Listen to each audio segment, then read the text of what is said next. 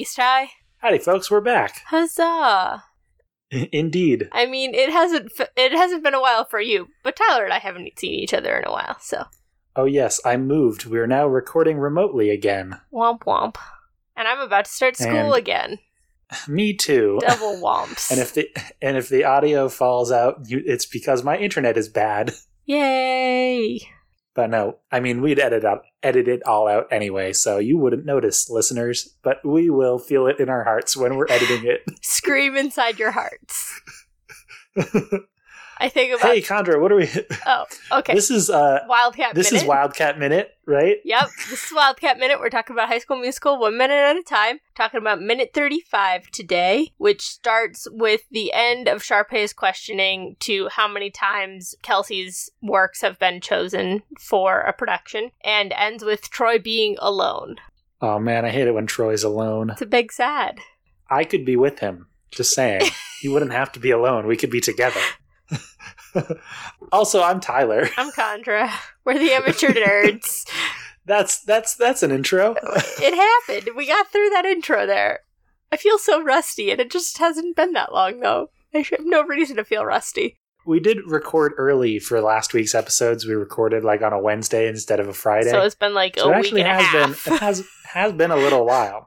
But yeah, so we're still in the middle of this confrontation, kind of quote unquote, between Sharpay and Kelsey. Sharpay's being all like, well, I've been in so many plays, and how many times have your plays been used? And Kelsey says, this would be the first.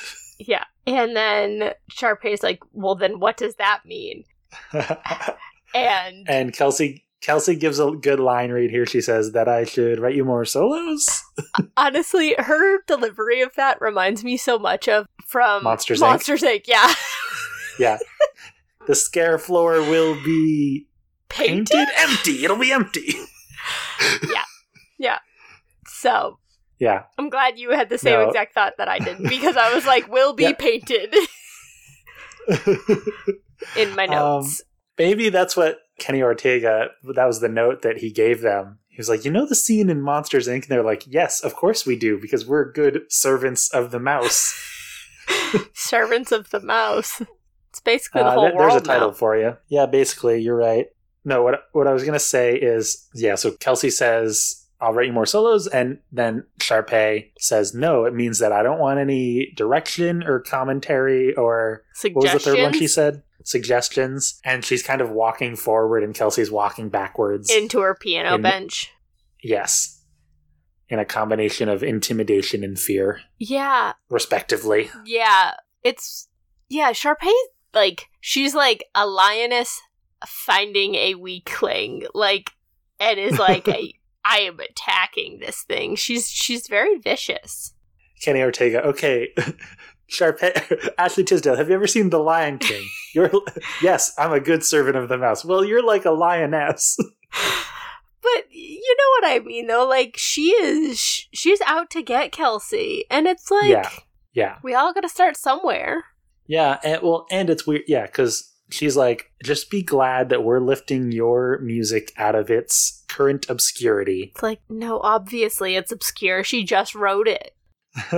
Also, who are these big record producers being like, oh, what are Sharpay and Ryan doing this term? I gotta make sure I check out Sharpay and Ryan. What songs are they singing? Oh, this song is a good song. Who wrote it? Like, careers aren't being made out of high school performances. Just saying. I was wondering, and maybe you know this because you are more in tune with theater things, but how involved are composers and lyricists in the production of a play? Like, do they like, oh, this is what I was thinking when I wrote this piece, or do they just like kind of, I guess it depends on the play and how like involved they are in general? Yeah, I mean, it definitely depends on the play, but it is the sort of thing where, like, you know, like, it's very good if you have, I mean, I've never been in a production like this, but what I'm imagining is kind of like this audition where they have, you know, if the composer is there, well, there's like a musical director almost, and so there's like a director and like a musical director, and basically the musical director is like the person who's playing piano while they're doing a scene. And so I guess it would be nice to have the composer be like the musical director. So like in auditions, the person who wrote the song is being like, well, you should sing it like this. This is kind of how I pictured it. Like, you should sing it with this type of voice and this type of inflection. And obviously, it's a cooperation between the director and the actor and the composer to be like, okay, this is kind of how it's going to sound. Because when you're doing a play for the first time, right, the actors are kind of originating their roles, kind of inventing how the song is going to sound. So, I mean, it definitely depends on the show, but I would imagine that, yes, a composer definitely has a big part to play in influencing how the music is going to sound throughout a musical. And a lyricist, I mean, if you just wrote, like, if you're Stephen Sondheim in West Side Story and you just wrote the lyrics, and Bernstein wrote the music, I would imagine that was more of a hands-off thing. Because once the lyrics are done, they're done. Yeah. I don't know. Like, I guess I hear about it sometimes in movies and stuff. Like, with Aladdin, I guess I'm thinking of, like, they changed some of the lyrics once they figured out who was singing, because, like, some words just didn't sound good, and as they were rewriting the script and stuff. But I guess, like, a movie's music comes so much later than the rest of it a lot of the time. Yeah. And there's also the idea that, like, right, the person who wrote the music isn't necessarily the person who writes all the sheet music for all the parts. Sometimes it's just like a person wrote the music and then they're kind of like, okay, bye. We're like every kind of smaller task gets handed off to someone else. Yeah, like the score is not necessarily the person who writes the score is not necessarily writing the musical hidden numbers. Yeah. And, you know, the conductor and, like, there's, like, the orchestration and, like, there's so many different parts to it that, you know, just writing the song isn't always, you know, the end all be all of it. Yeah. But especially in a high school production where, like, Kelsey's clearly very involved in this process. It seems like she's going to be at rehearsal every day, kind of having a large creative role in this, almost to the point where, like, she's a producer in some way. I wonder, too, if this is, like, a credit for her. Like, she's getting... This is, like, an assignment. Like, not quite a thesis, because, like, she's only a junior and stuff. But, like a junior show kind of... Like, this is the culmination of a course's work or something. And, like, this is her final in some ways. Or maybe something like that. Like, maybe it's a class or something that these students get the opportunity to write pieces for a production. That's why they put on so many a year, is because it's part of a class. Maybe if they had quarterly classes with quarterly productions. Though high schools are usually more on a semester basis. Yeah, but I think still, like, you have enough, or it could, because I mean, we're in January, which is for some schools their end of their first semester. I always remember, like, in high school, like, having, like, we got back from the holiday break, and then it was, like, 2 weeks later, and it was, like, finals and stuff, and I'm like, well, I've forgotten everything. I have to relearn it all before finals or midterms. Yeah, but it doesn't, I mean, the turnaround of this play is fast, but I don't imagine it's, like, 1 or 2 weeks fast. I was still imagining it being, like, 3 or 4 weeks. Seems like even if they were on our high school schedule, that the semester would have probably changed over. But there's no way of knowing this sort of thing. We're just kind of taking stabs in the dark. Yeah, we're still trying to understand how the scheduling of all of this stuff works. The big game is in January. The decathlon is in January. The winter musicale. The academic decathlon. Yeah. Oh, yeah. Not the track decathlon. I guess I'm too much of a nerd that my thought of decathlon is an academic style decathlon and not the running kind. Well, there's running and jumping and throwing. Anyway, Sharpay gives Kelsey... okay, here we go. Sharpay goes something like, is that understood? And Kelsey goes, yes, ma'am. I mean, yes, Sharpay. Yeah, because Sharpay would definitely be angry getting called ma'am. Like, that's 100%. I mean, I don't actually know what the gist of that joke is. Because, like, I don't know, if you say yes, ma'am to, like, someone who's doing, like, an authority dominance thing to you, that's, like, perfectly reasonable, unless Kelsey thought it would sound patronizing to say yes, ma'am. Or there's, like, an age... I don't know. It could be, like, an age thing. Like, she's making... like, Sharpay thinks ma'am is an old term... like, a term for someone who's, like, older. And she's not. So, how dare you call me ma'am? Yeah. I don't know. It doesn't really matter. It's just kind of a single moment. And then Sharpay kind of holds it back up her shiny, studded microphone and goes...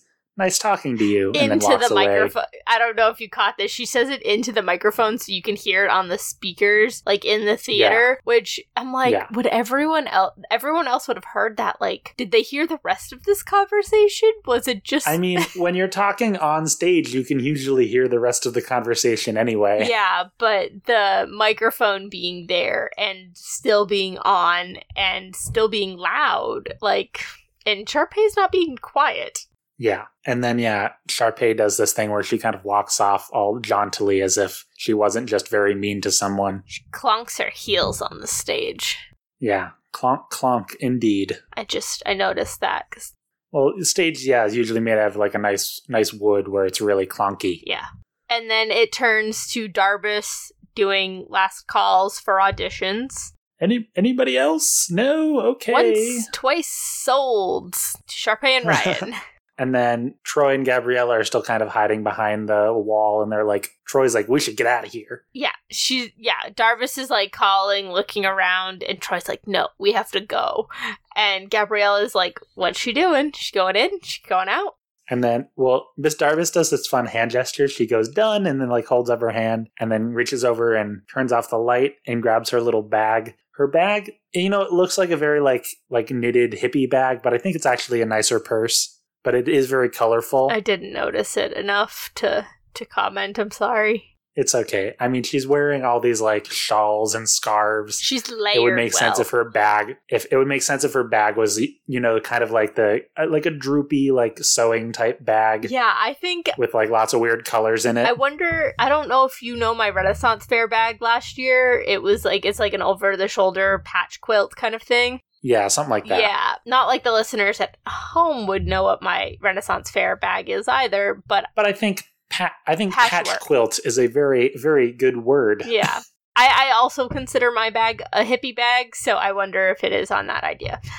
Yeah. I need to get a new bag for Ren Fair, though, because it just doesn't match my outfit anymore. It just doesn't match your outfit anymore. No. Yeah, so Miss Darbus grabs her bag and she starts walking up the aisle to be done, and then what happens is, oh my god, Gabriella bursts out and goes, I want to audition. And Darbus is like, no. I don't actually remember the exact line.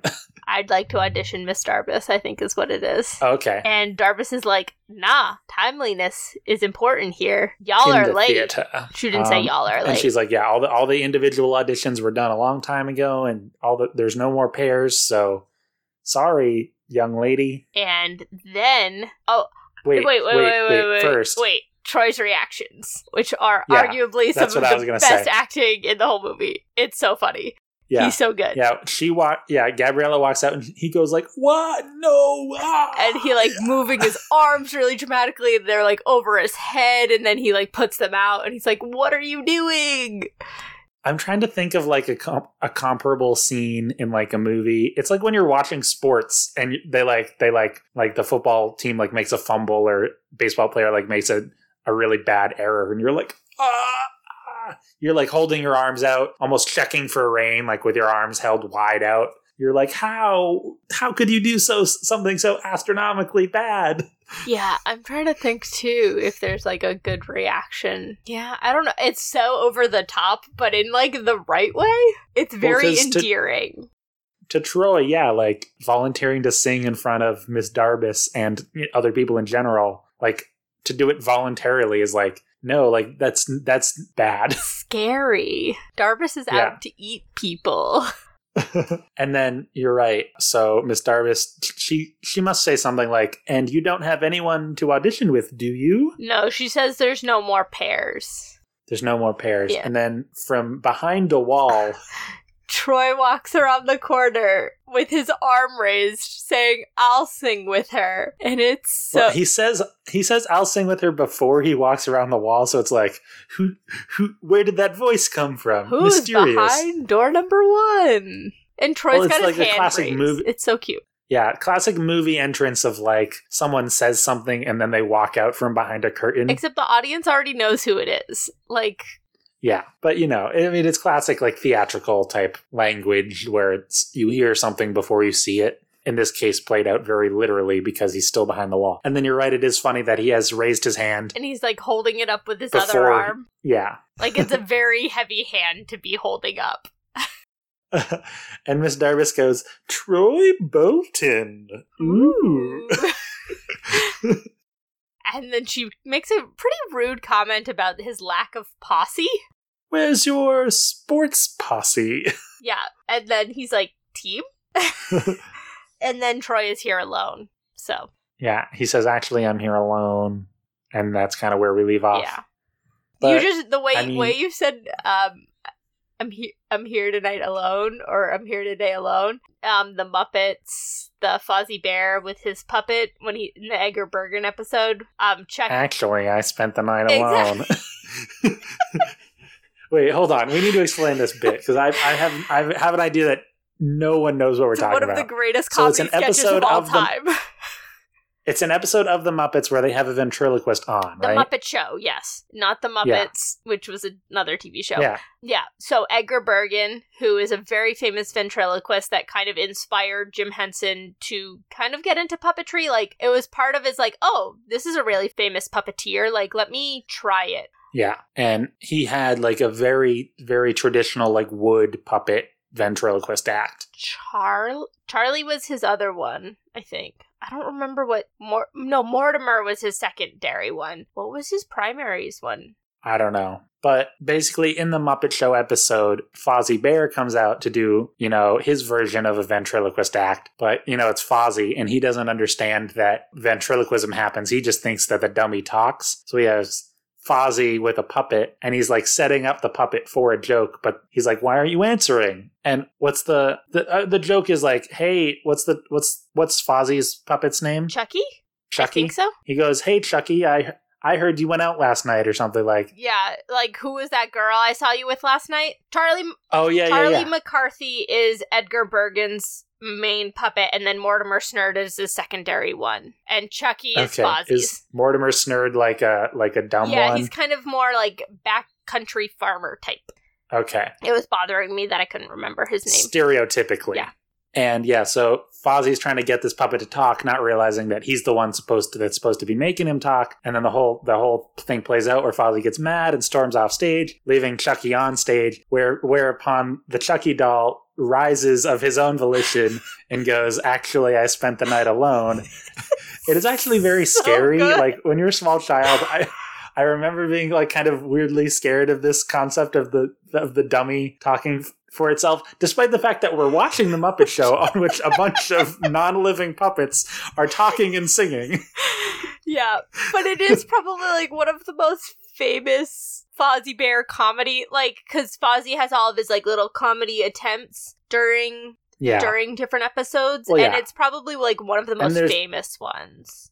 Yeah, I mean, there's Good Grief, the Comedian's a Bear. Classic. Absolute classic. And then usually it's him interacting, not interfering. It's Statler and Waldorf interfering and them interacting. That's where that comedy comes from. And then like he does a stand-up one with, what's his name? That the guy helps him fight back against Statler and Waldorf, and they get overwhelmed, and I cannot remember who that one is. I have no idea. No need for us to recap episodes of The Muppet Show. This isn't Muppet Minute. This is Wildcat Minute. There are already people that have covered the Muppet movie 1 minute at a time. If you're interested, go check them out. Okay. How about we call this episode over? Just like we've had enough tangents. I like talking about the Muppets. I could do it all day. Oh, and the Muppets are owned by Disney. So no matter what, we are servants of the mouse. It's gonna be the episode title. Sorry, folks. I just wanted to bring it back. Okay, where can people find us on the internet? They can find us on the Twitter at Amateur Nerds. Or me personally at Tyler Boudy, TYLERBOUDY. I've been on a hot streak recently because I've been living alone. So all I have to do is think of these dumb thoughts in my head and tweet them. For example, I thought of, the little, blinds, you lower them down. Yeah. If you take one of the bars off the blinds, it's like a slap bracelet. Saw that. I tweeted that. You can send us an email at amateurnerdspresent@gmail.com. Just what I'm saying is if that's the type of hard-hitting humor that you want in your life, you can follow my Twitter. Special thanks to our artist, Theo Golden, at @TGoldenArt on Instagram. And our music was composed by Joseph Winslow, whom you can find at joewinslowmusic.com. I've been Condra. And I've been at Tyler Booty on Twitter. And you can find us next time on this show, Wildcat Minute. Just kidding. My name's Tyler. You can bet on it.